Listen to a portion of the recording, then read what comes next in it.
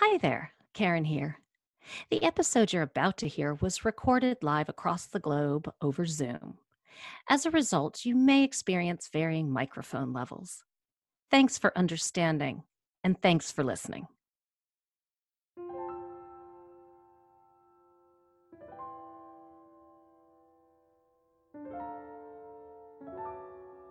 The massive complex sprawls before you.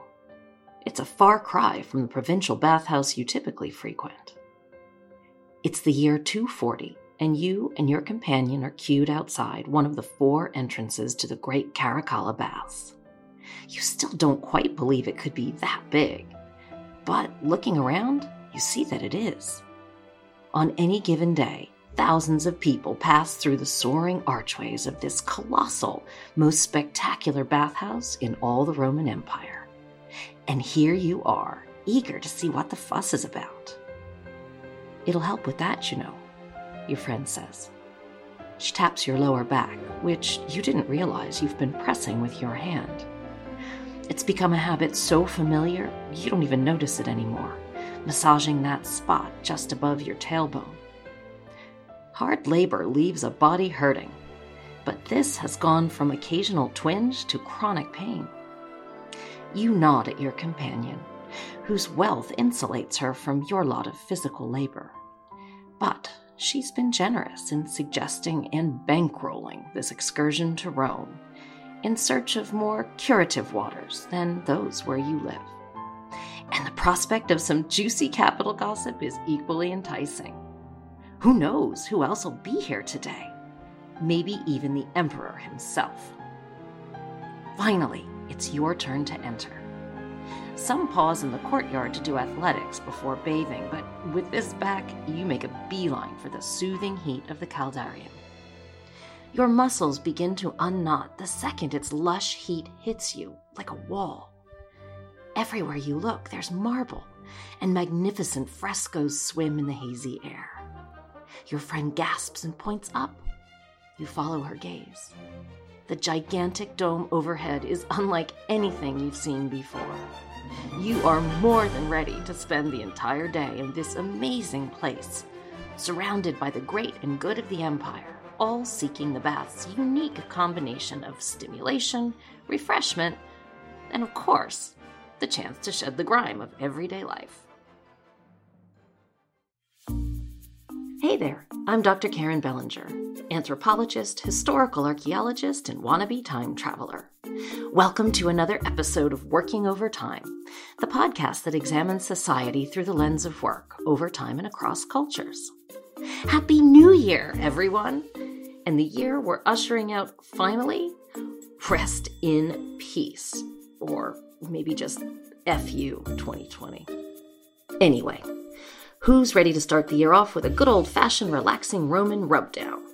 Today we welcome returning guest Tim Moeller to lead us through all the delightful distractions of an ancient Roman bathhouse. From lubing up for massages, poolside dining, shopping, politicking, and just good old public posturing, the Roman bathhouses were central hubs of personal and cultural as well as economic exchange. They were dim, dank, but discreet venues where people from all walks of life could mix and mingle, dropping the cares of everyday life along with their togs. So, grab that bikini or Speedo, and let's head in for a well-deserved day of rest and relaxation, ancient Roman style. I am really excited for this because I could use some pampering right about now. I'm done with lockdown. Tim Moeller earned a master's degree in African Studies from Oxford University and a master's degree in Ancient History and Classical Archaeology from the University of Edinburgh. He mentors international students and leads educational trips to cities across the UK. He's a guide for the Royal Yacht Britannia Museum and at the Roman Baths in Bath, England, making him just the chap for today's topic. Tim, thanks so much for joining us. It's a treat, Karen. Thank you for having me. Yeah, well, first, before we launch into the pool, give us a little context, please, for our conversation. Where in the world are we focusing, and what time period, first of all?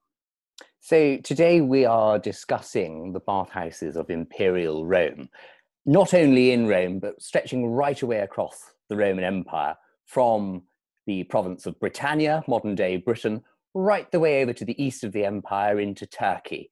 Roman bathhouses are found really wherever there is Roman settlement, and even in some instances beyond the Roman frontier as well. Now, in terms of the imperial period, we're talking from the reign of the Emperor Augustus, just before the birth of Jesus. Augustus comes to the throne, if you like, in 27 BC, although this is when he restores the Republic, most confusingly. But this is when his reign as an emperor is traditionally dated from, as the first Roman emperor. From Augustus, we're talking then right the way through to the end of the Roman Empire in the West, sort of about 400-500 AD. So a large period of time spanning across all of Europe and touching parts of Asia and Africa as well. Okay, that's a lot of bathing. So how and why did the Roman bathhouse tradition emerge in the form that it did when it did? Well, we're dealing with the fundamental necessity for human beings to keep themselves smelling nice. When we read accounts from Seneca in Republican Rome, people quite often would just wash their arms and legs, but the actual business of cleaning their bodies, their torsos, their hair, was left on a much more ad hoc basis. However, the Romans also stole quite a bit of technological advancement from the Greeks. They brought the bathtub over from Macedonia in the 2nd century BC. And by the 1st century AD, you discover that actually you can start to build great monumental panes of glass, which allow you to have huge, great big windows, which one of the things that we associate with the Roman bathhouse. They are light, they are airy spaces, fit for people to go and sit in, catch the sun, waft around in your toga, and enjoy a very relaxed afternoon out at the great spa house. So the bathhouse evolves from a very functional place where you go purely to go and scrub yourself down, to one that is a social hub for the great and good of Roman society across the empire. Wow. And so was it the only option for submerging oneself, one of these public baths? Did anybody have a bath in their home at this time? Now, if you were wealthy, you would build a bathhouse attached to your home, or if you ran a tavern, you might have a bathhouse there. But for the rank and file of Roman society, the public bathhouse was your lot. And indeed, this was maximized by those in control of ancient Rome, who actively encouraged people to go and use them. And they used them so that then politicians themselves could go and cavort with these people, could go and buy their votes and their allegiances. So the very nature of the fact that not everyone can afford to have this sort of facility in their homes becomes a necessary part of how the Roman world functions politically. And I'm glad the American election is over. So by the time we get to the bathhouse, we won't have to argue about that with anyone. Yes. Would you imagine Donald Trump in a toga wafting around one of these institutions? Tim, there's nothing I'd rather imagine less. So give us just a quick cast of characters. What are we talking about here? I mean, was this sort of a one person taking a token at the door as you walked in, or was there a whole panoply of workers at your typical Roman bathhouse?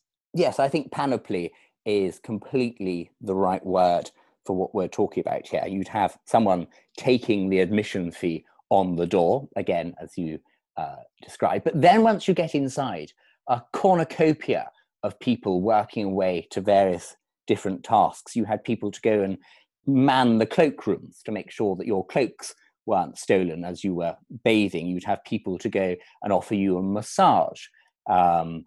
In certain institutions as well, there was an entire priestly class attached to the bathhouse to go and subscribe to your spiritual welfare. On top of this as well, you'd find that the bathhouse was a place to go and do business.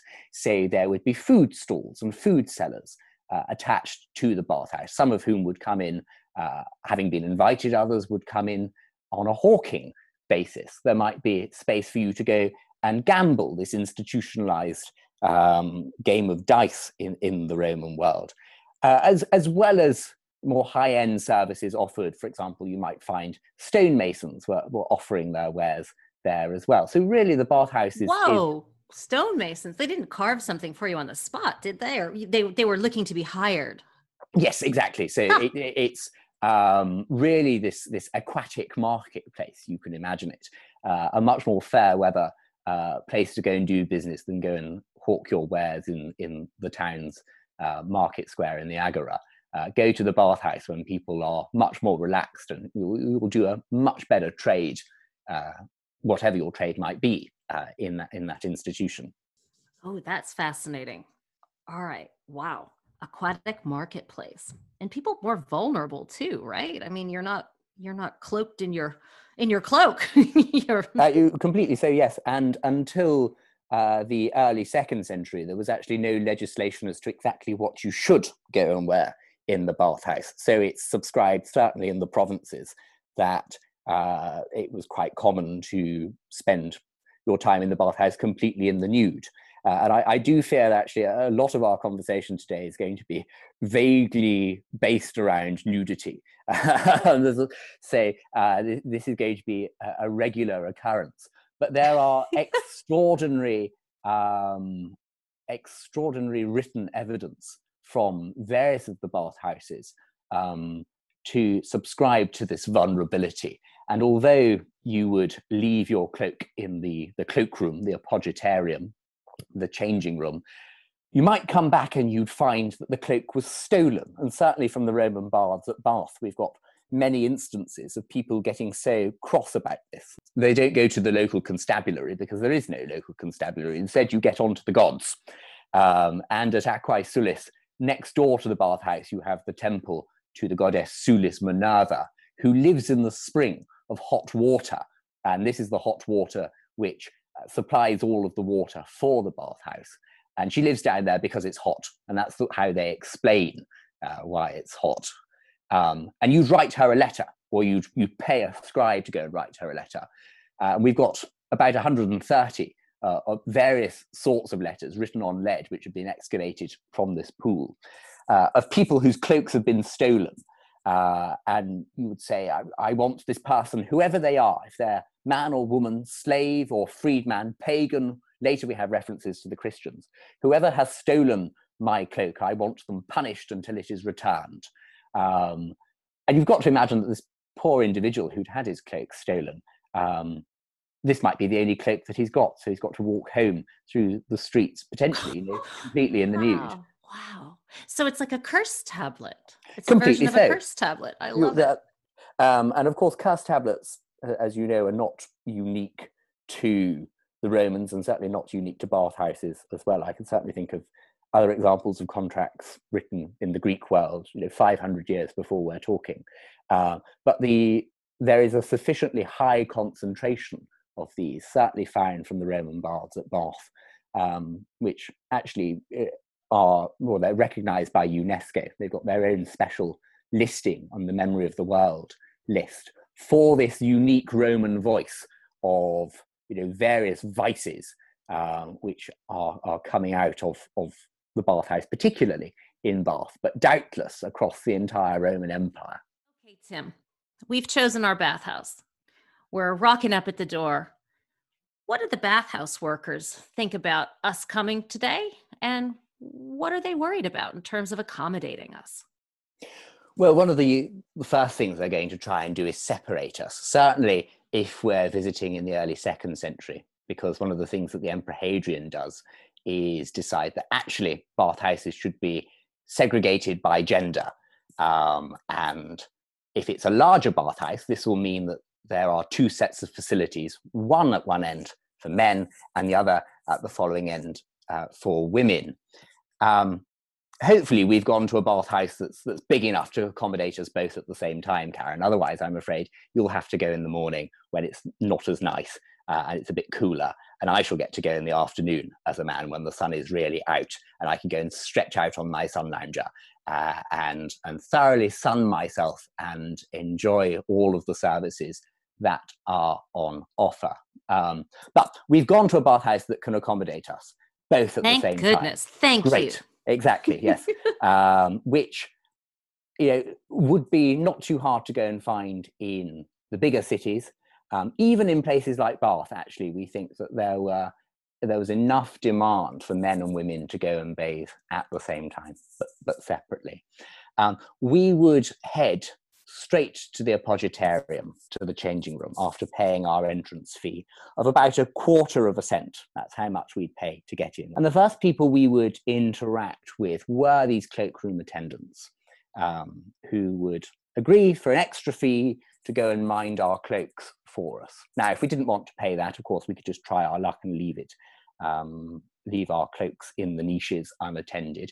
If we were wealthy enough, we might try and bring our slaves with us, and they could go and tend for that. From there, we might go and exercise in the palaestra, in the gymnasium, go and work up a sweat before coming across our first real working members of the bathhouse in the next room, in the tepidarium, which would be a room nice and warm, enough heat to start bringing up a sweat for us. And in there we would come across masseuses who would be wanting for an extra fee to give us a nice Roman rub down with some fragrant oils. Now, this is really important for the wider bathing process because there's no soap in the Roman world.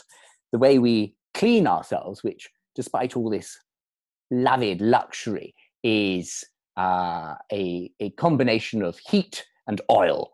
And the heat combined with the oil, which is applied by these masseuses, will lift up all of the gunk and the sweat and the muck on our bodies and allow us to go and clean ourselves off. But the nice reality of this is also that we get a really pleasant rub down from these people. Now, this could go a number of ways. There's certainly a satirical tradition that, the masseuses also doubled as prostitutes on occasion, which obviously would be an extra source of income. It's a bit. I was going to say you probably have to pay extra for that. Yes, but we're dealing with a highly capitalistic society where everything is an extra service on top.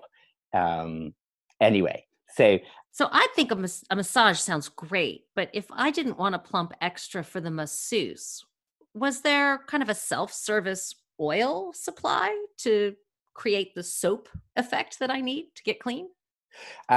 This is an excellent question, and not a self-service oil supply, but you might, if you were feeling really desperate, go and rub yourself up against the wall of the tepidarium.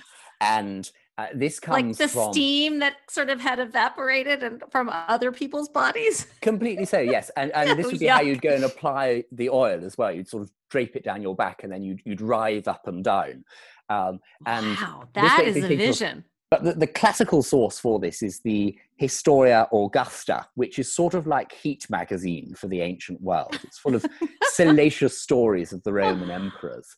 And the tale of the Emperor Hadrian is that he visited the Baths of Agrippa. He was seen to be going, like all great emperors, to the public bathhouse. And this is a place you could go and chat with people.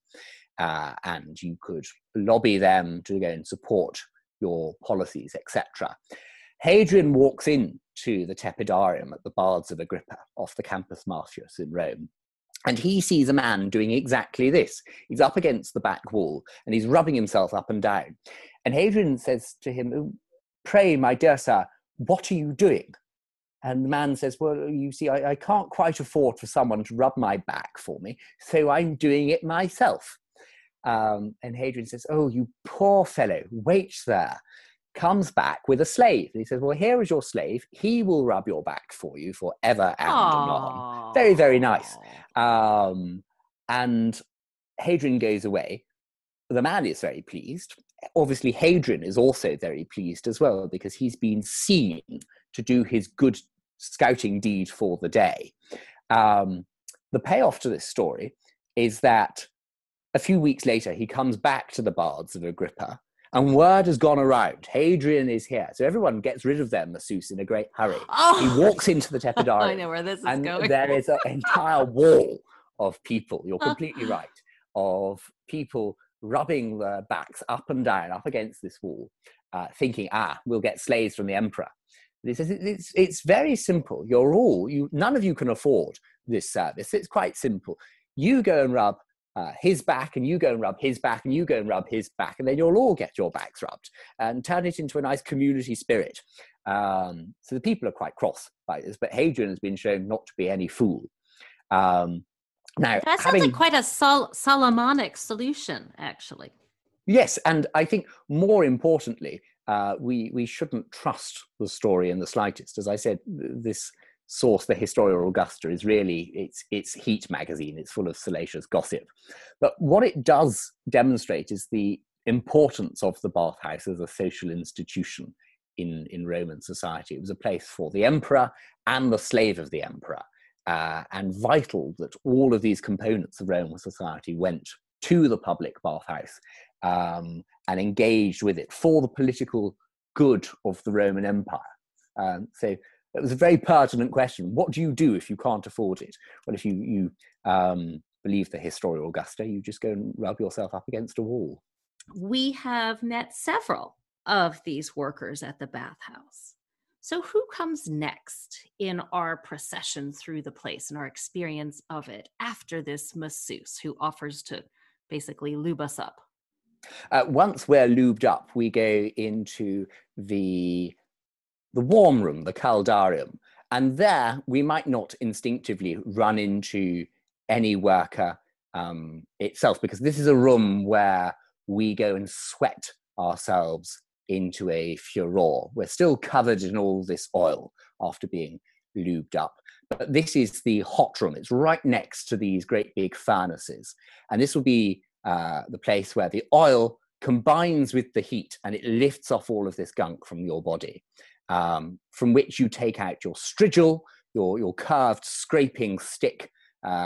Stick is the wrong word. Your scraping bronze implement, I suppose, is probably the right way to go and describe it.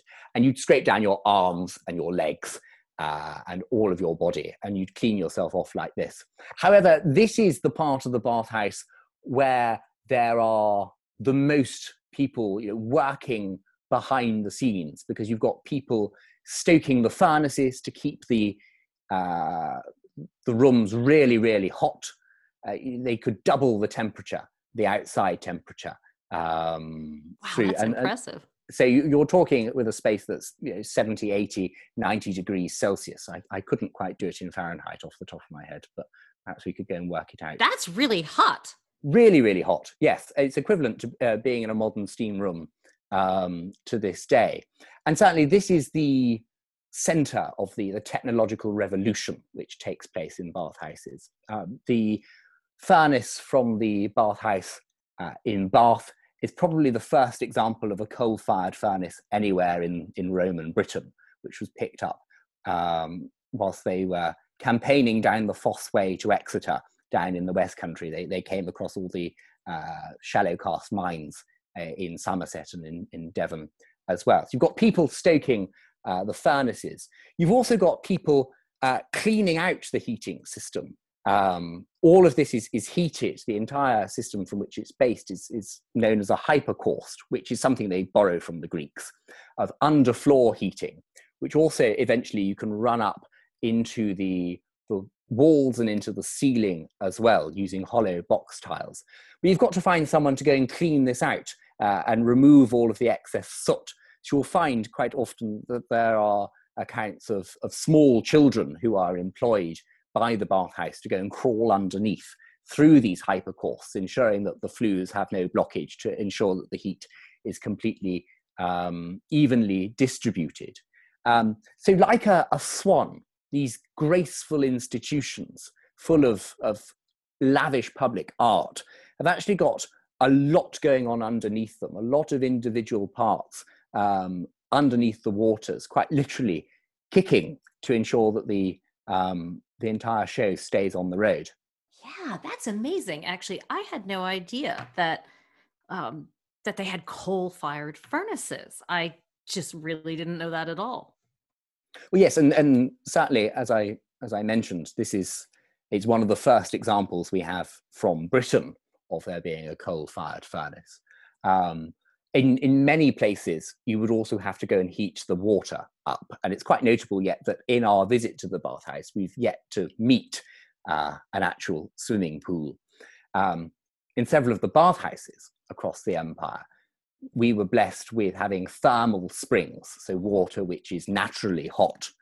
And so, of course, if you discover a thermal spring, what you want to go and do is build a bathhouse there. Sure. In many instances, though, for example, even in Rome or in Pompeii, the water doesn't come naturally hot, so you've got to go and heat that up as well. And it's the same individuals ensuring that these bathhouses are kept up to standard from early in the morning right the way through to late at night. Okay, we've gotten all sweaty. We have, I love your term, I think, sweat up a furor. It doesn't sound quite so elegant in my American accent, but what's next? What do we do next? Well, I enjoyed your line about being lubed up as well. So we're all lubed up. We're sweated to a furor. What's next in the bathhouse? Well, we scrubbed ourselves down. We scraped ourselves within an inch of our lives. So we've got this nice pucker, clean, red skin. We might go and chuck the excess bodily matter, which we've removed from our skins, away. But the Romans didn't do that. They were quite hygiene conscious. They'd go and put it in a bottle as you're scraping it down with your strigil. And then you could, in fact, sell this excess bodily matter. Wait. If you weren't famous, who wanted your dead skin and gook? Well, exactly. But you've touched on it perfectly there, because if you are famous, then suddenly you've got a marketable product here. Because for so many people in the Roman world, yes, they're using the public bathhouse. They might see the local governor or the local general or the rich Roman lady from down the road there, but they aren't those people. So this market springs up whereby you can go and buy their fragrance effectively. You can buy the essence of rich Roman lady. And it's this element of social aspiration which you still find when you buy, say, James Bond fragrance for your father at Christmas. Whilst certainly my father could never be James Bond. He's got far too bad a back these days and certainly can't roll around and shoot people left, right and centre, and doesn't nearly know how to go and tie a bow tie nice enough.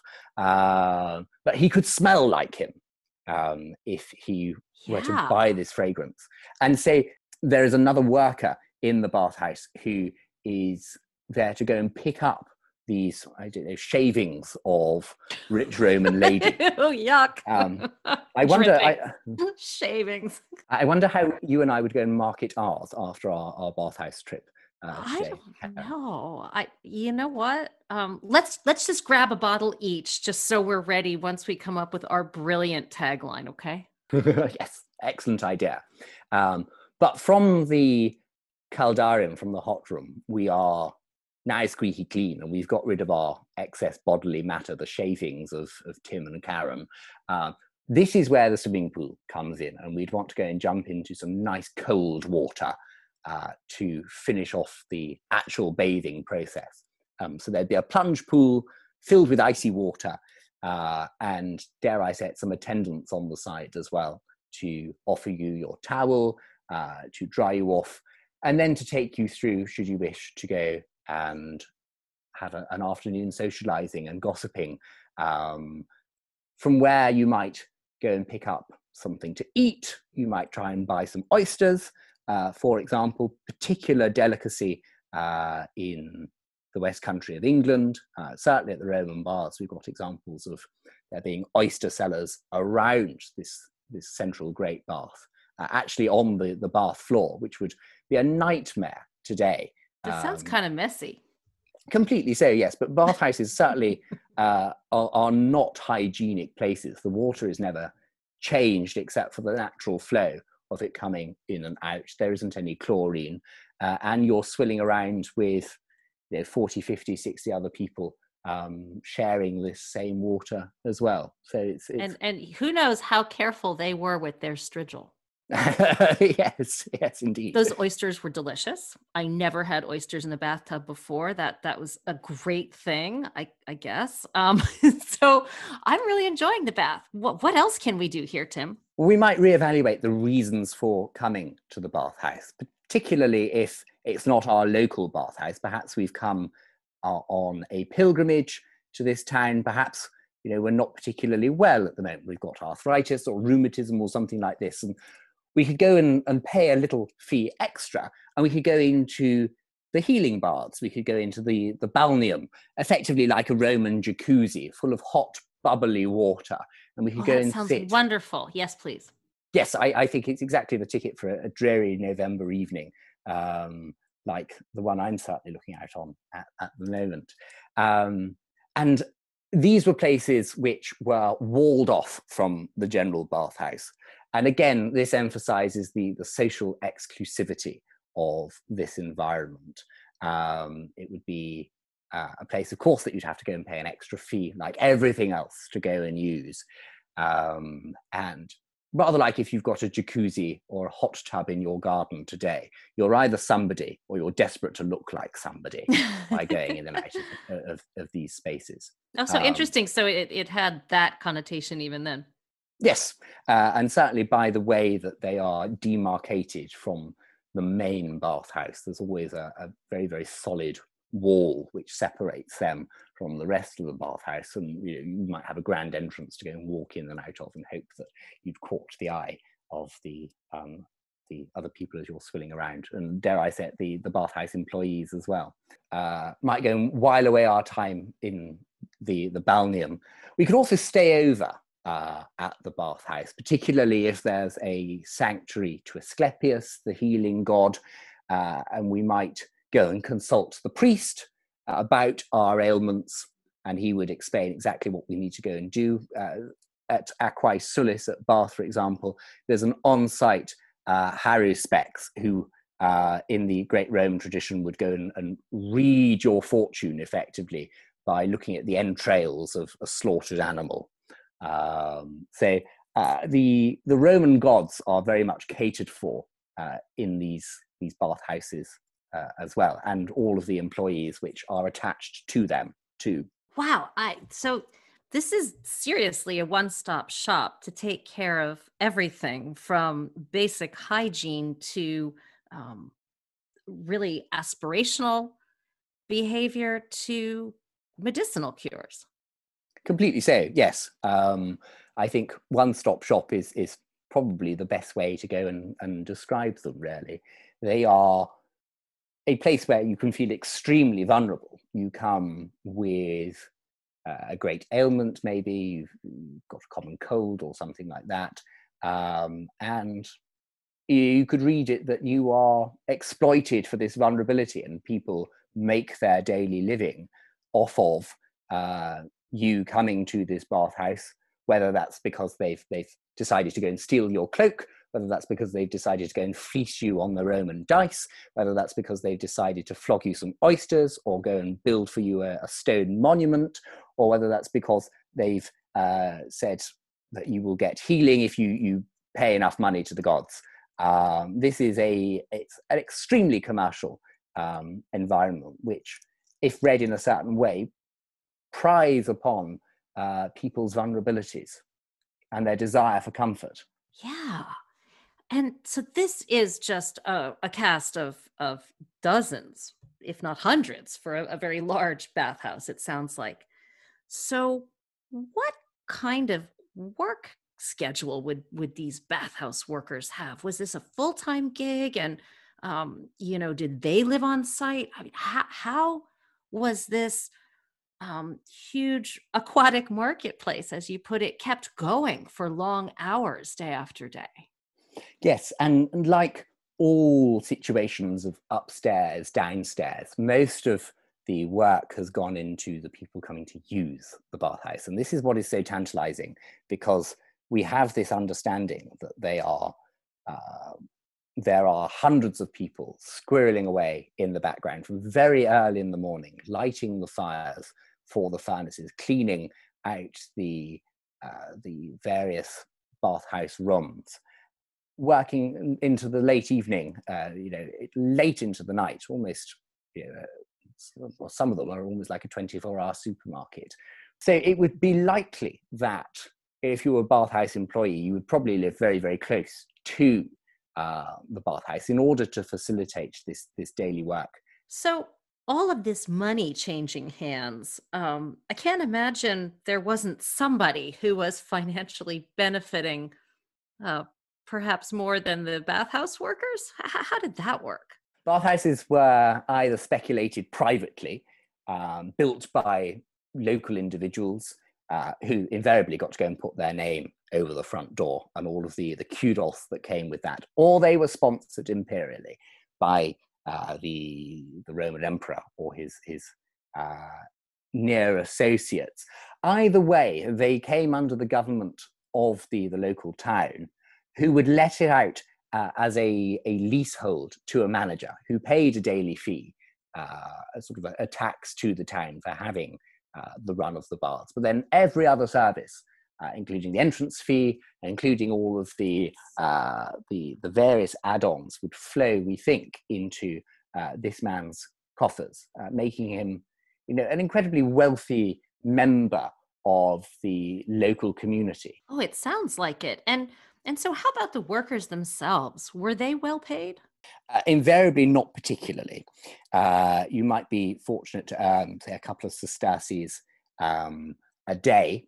We've got more evidence or more of a clue into the working conditions and the worker pay when we look at how the bathhouses are actually built, because so many of the box tiles and the stonework pieces have all got a mason's mark attached to them. And there's been some really interesting studies that have picked out individual hands from the box tiles. And you can see that there are groups of 10, 20 people who would have been paid on a box tile by box tile basis. So if they've made 100 in a day, they might earn, say, 100 sesterces or whatever. Again, a really aggressive market economy that rewards those who put in the hours, but for those who haven't been able to, are very much left behind. Now, when we talk about the builders of the bathhouses, I mentioned perhaps there's 10, 20, maybe 30 of them at a smaller site like Aquae Sulis. The Baths of Caracalla in Rome, the greatest bathhouse, the largest bathhouse ever constructed in the Roman world, stretching over 26 acres, built at the beginning of the 26 acres of baths? Incredible, I know, baths, but also, but all of the paraphernalia, yeah, yes, as you've explained. But still, that's impressive. It's colossal, and even to walk around its ruins today are incredible.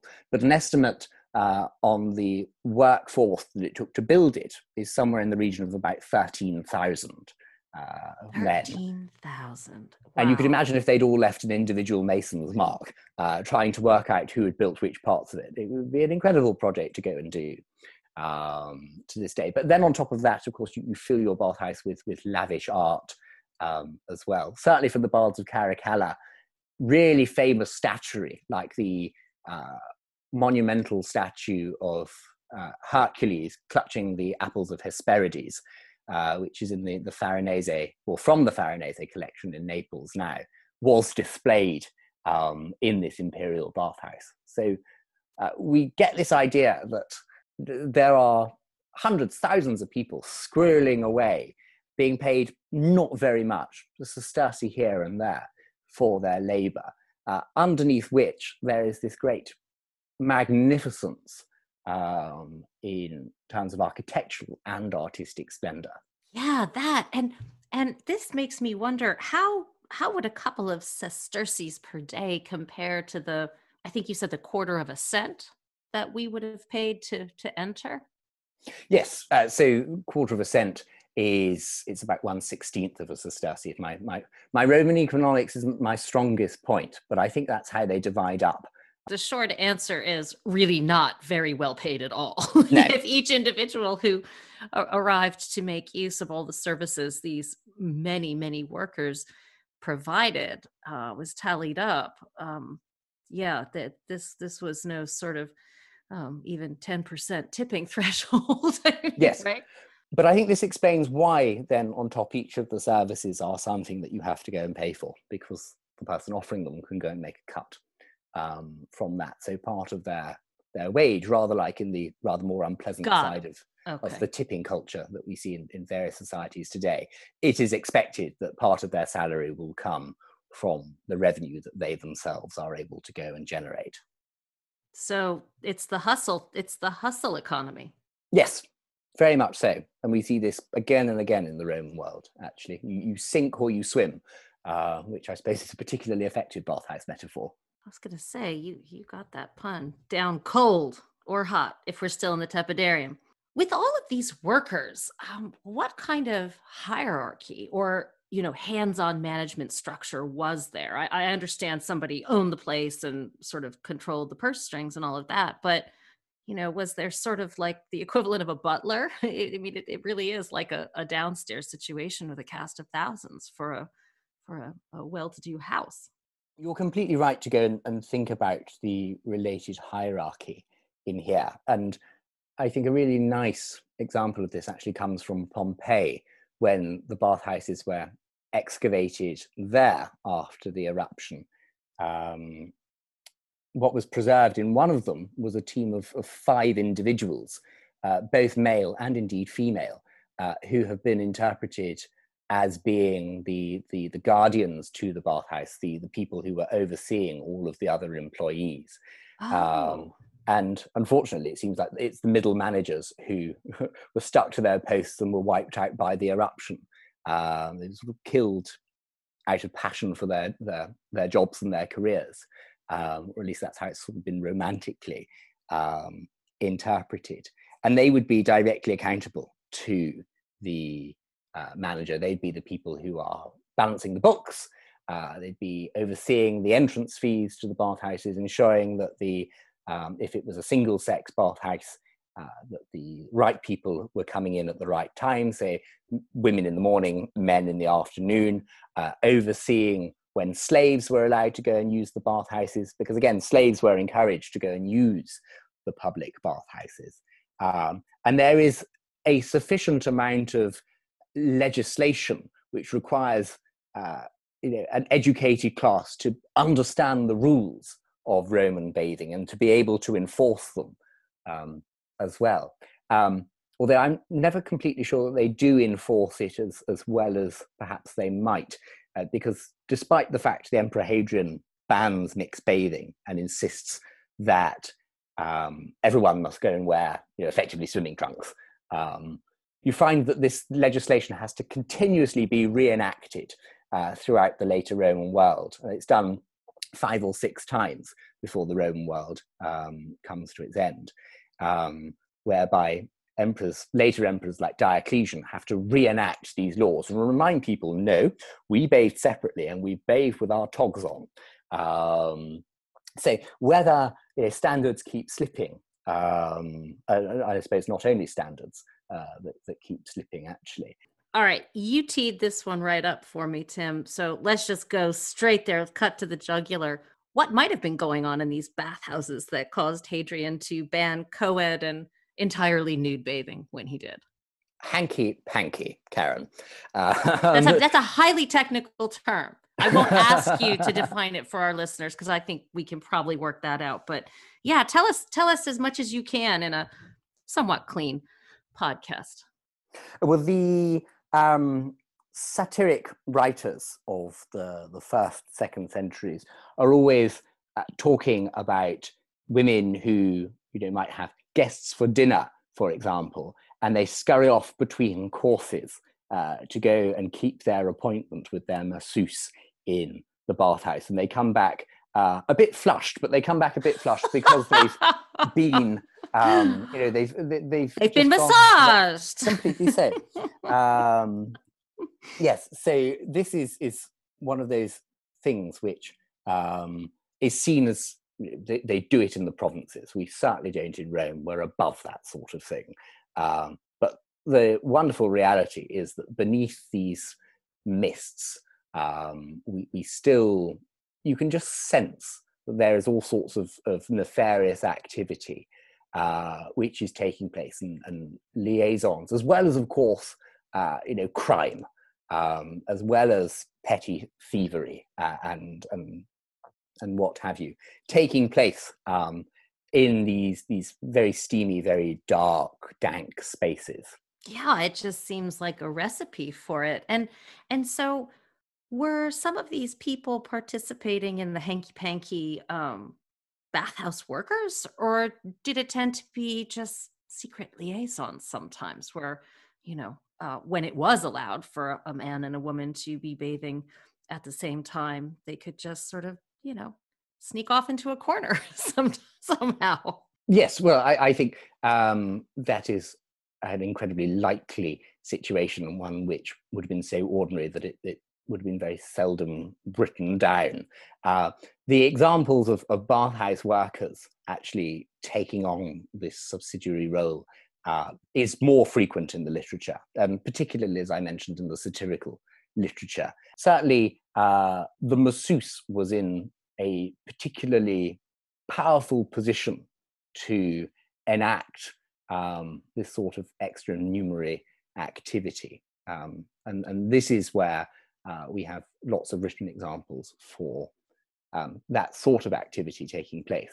What kind of gender divide can you discern from the sources for, the on the ground workers in the bathhouse? We mentioned an example of a team in Pompeii that was essentially middle management, the office workers, but did women as well as men participate? Yes, completely so. And indeed, one of the consequences of Hadrian's legislation is that not only do the bathhouses become single sex for the bathers, but they also become single sex establishments by and large for the people offering these services as well. So you get female employees working in the female section of the baths and male employees in the male section as well.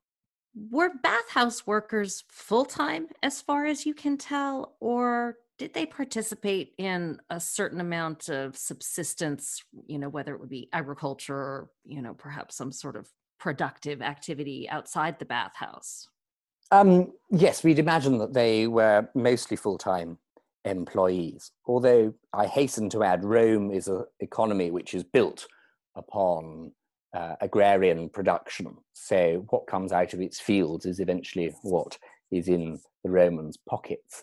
And we see this again and again and again with the corn doles to the plebeians of Rome, started by people like Julius Caesar at the end of the 1st century BC, because there is not enough grain in the city of Rome. So many people on the side of their very difficult daily professions would have some sort of a small holding or access to this small holding as a way of providing them with this subsistence, should the state not be able to deliver. Yeah, that must have been just a pretty stressful schedule to maintain, actually. It sounds like they could have been kept at the bathhouse pretty close to 24/7 if managers had anything to say about it. Yes, and I think the culture of clocking in at 9 and clocking out at 5 would have been something completely alien to many of the people here in these bathhouse establishments. They're getting up extremely early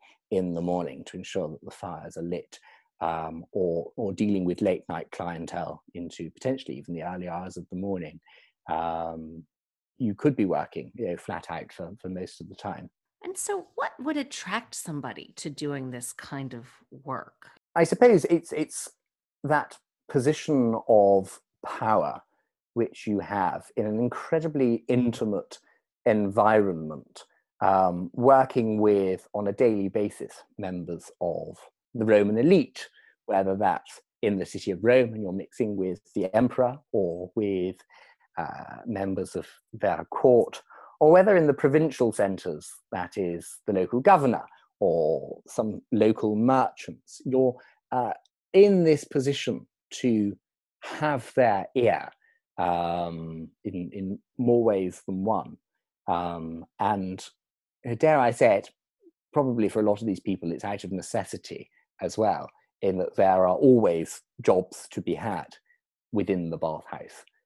They are a thriving part of the Roman world, and it just convenience of labor for these individuals as well. And were there any sort of credentials required? If we're going down the line of nefarious masseuses, then presumably to be vaguely attractive would be a useful, not necessarily qualification, but strong hands. Strong, manly hands. There's the lovely line in the Odyssey about Odysseus is that he always has manly hands, which never fails to make me chuckle. Now that means that his gloves are extra large, and that's all it means. And is there any evidence that these business establishments contributed in any kind of measurable way to the ancient Roman economy? Well, lots of business was certainly done within the bathhouses. There are accounts of people meeting there to discuss imports and exports of agrarian products, of things like wine, of olive oil from North Africa, right the way through to Britain, from Germany through to Turkey as well. So yes, they are used as this rather like a country club is to this day, this place of soft power and influence. But you're never going to find on a contract, for example, this deal was done in the bathhouse of Agrippa, because that would just look sleazy. And of course, this is the nature of of how business was done, and indeed still is done to this day. It's all a bit of a backhanded gentleman's agreement. Does the Historia Augusta or any other sources give us any great scandals that were centered at a bathhouse? One that I always enjoy is the tale of the conception of the Emperor Augustus, which is documented in Suetonius, the biographer who wrote the lives of the 12 Caesars, starting with Julius Caesar.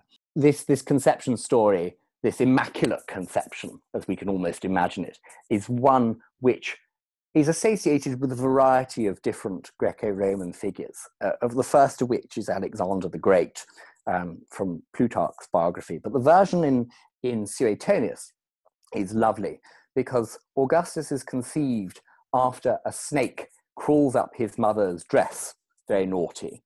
And the bathhouse detail comes afterwards, from which she never again dared to show herself in the bathhouse. Oh, wow. And it just happened to be a snake. It's delightful. And of course, it's a complete fiction. It's a trope of divinity, which we see again and again and again in the ancient world. But the situation of this in the bathhouse, and suddenly Augustus's mother's acrimony, never to be seen in a bathhouse again for fear, presumably, that the marks of the snake would be seen. It's just such a lovely detail of gossip, which once again, puts the bathhouse right in the center of the Roman world, and its workers too, who would be the main profligators of gossip that there could be had anywhere in the city. So what would a modern person's reaction be to an ancient Roman bathhouse, do you think? Especially someone who might be accustomed to visiting a spa now and again. I think it would really depend where this modern person were based. I think certainly many of my colleagues in Britain would be quite affronted by the tenets of the Roman bathhouse, certainly by the range of facilities that were on offer there. It's much more than a swimming pool, and you see much more than you would see in a modern swimming pool today. There's a slightly different culture, of course, which exists in Germany and indeed in Scandinavia.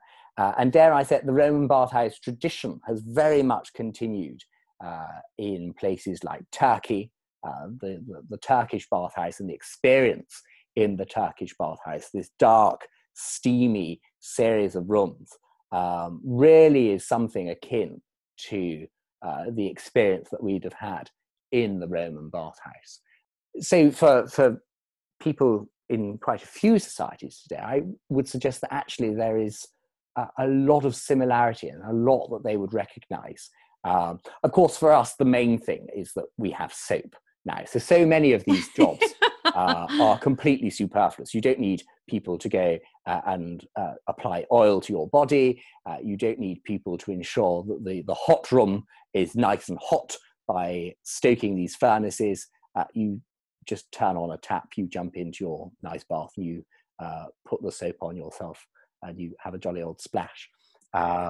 So the idea of going out to the bathhouse and it being a social occasion is completely gone from our Western world today. Yeah, it is. I mean, if you go to a gym or a spa, you stay as wrapped up as you can, generally speaking. You might go into the dressing room and into a private cubicle to change into your swimsuit, and in you go. And yeah, you really just don't actually spend a whole lot of time talking to anybody, not the people working there, nor your fellow visitors. No, and I think it's a great shame, actually. It wasn't until I had visited the public baths in Edinburgh, actually, of all places, that I realized quite what a social hub bathhouses could be. And there the City Council have done an extraordinary job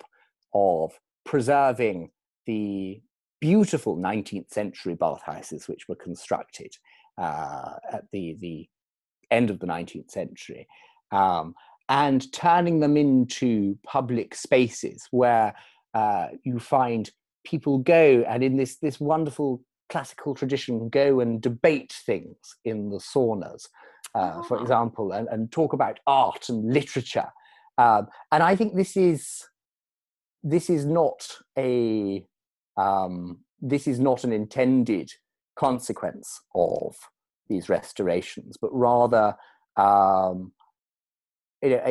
beautiful byproduct for restoring this heritage, because by preserving these bathhouses, you attract people to want to come and use them and actually spend time in there and enjoy them, rather than just jumping in a swimming pool and doing your 40 lengths and getting out again and running to the hilt and thinking, gosh, thank goodness I don't have to go back to the gym again for a wee while now because I've done my penance. But making them into a place where people really want to be and to savor the afternoon, thumbing through, say, a paperback book in the sauna and knowing that you're going to destroy it in the process of reading it in there, but it being a place to immerse yourself.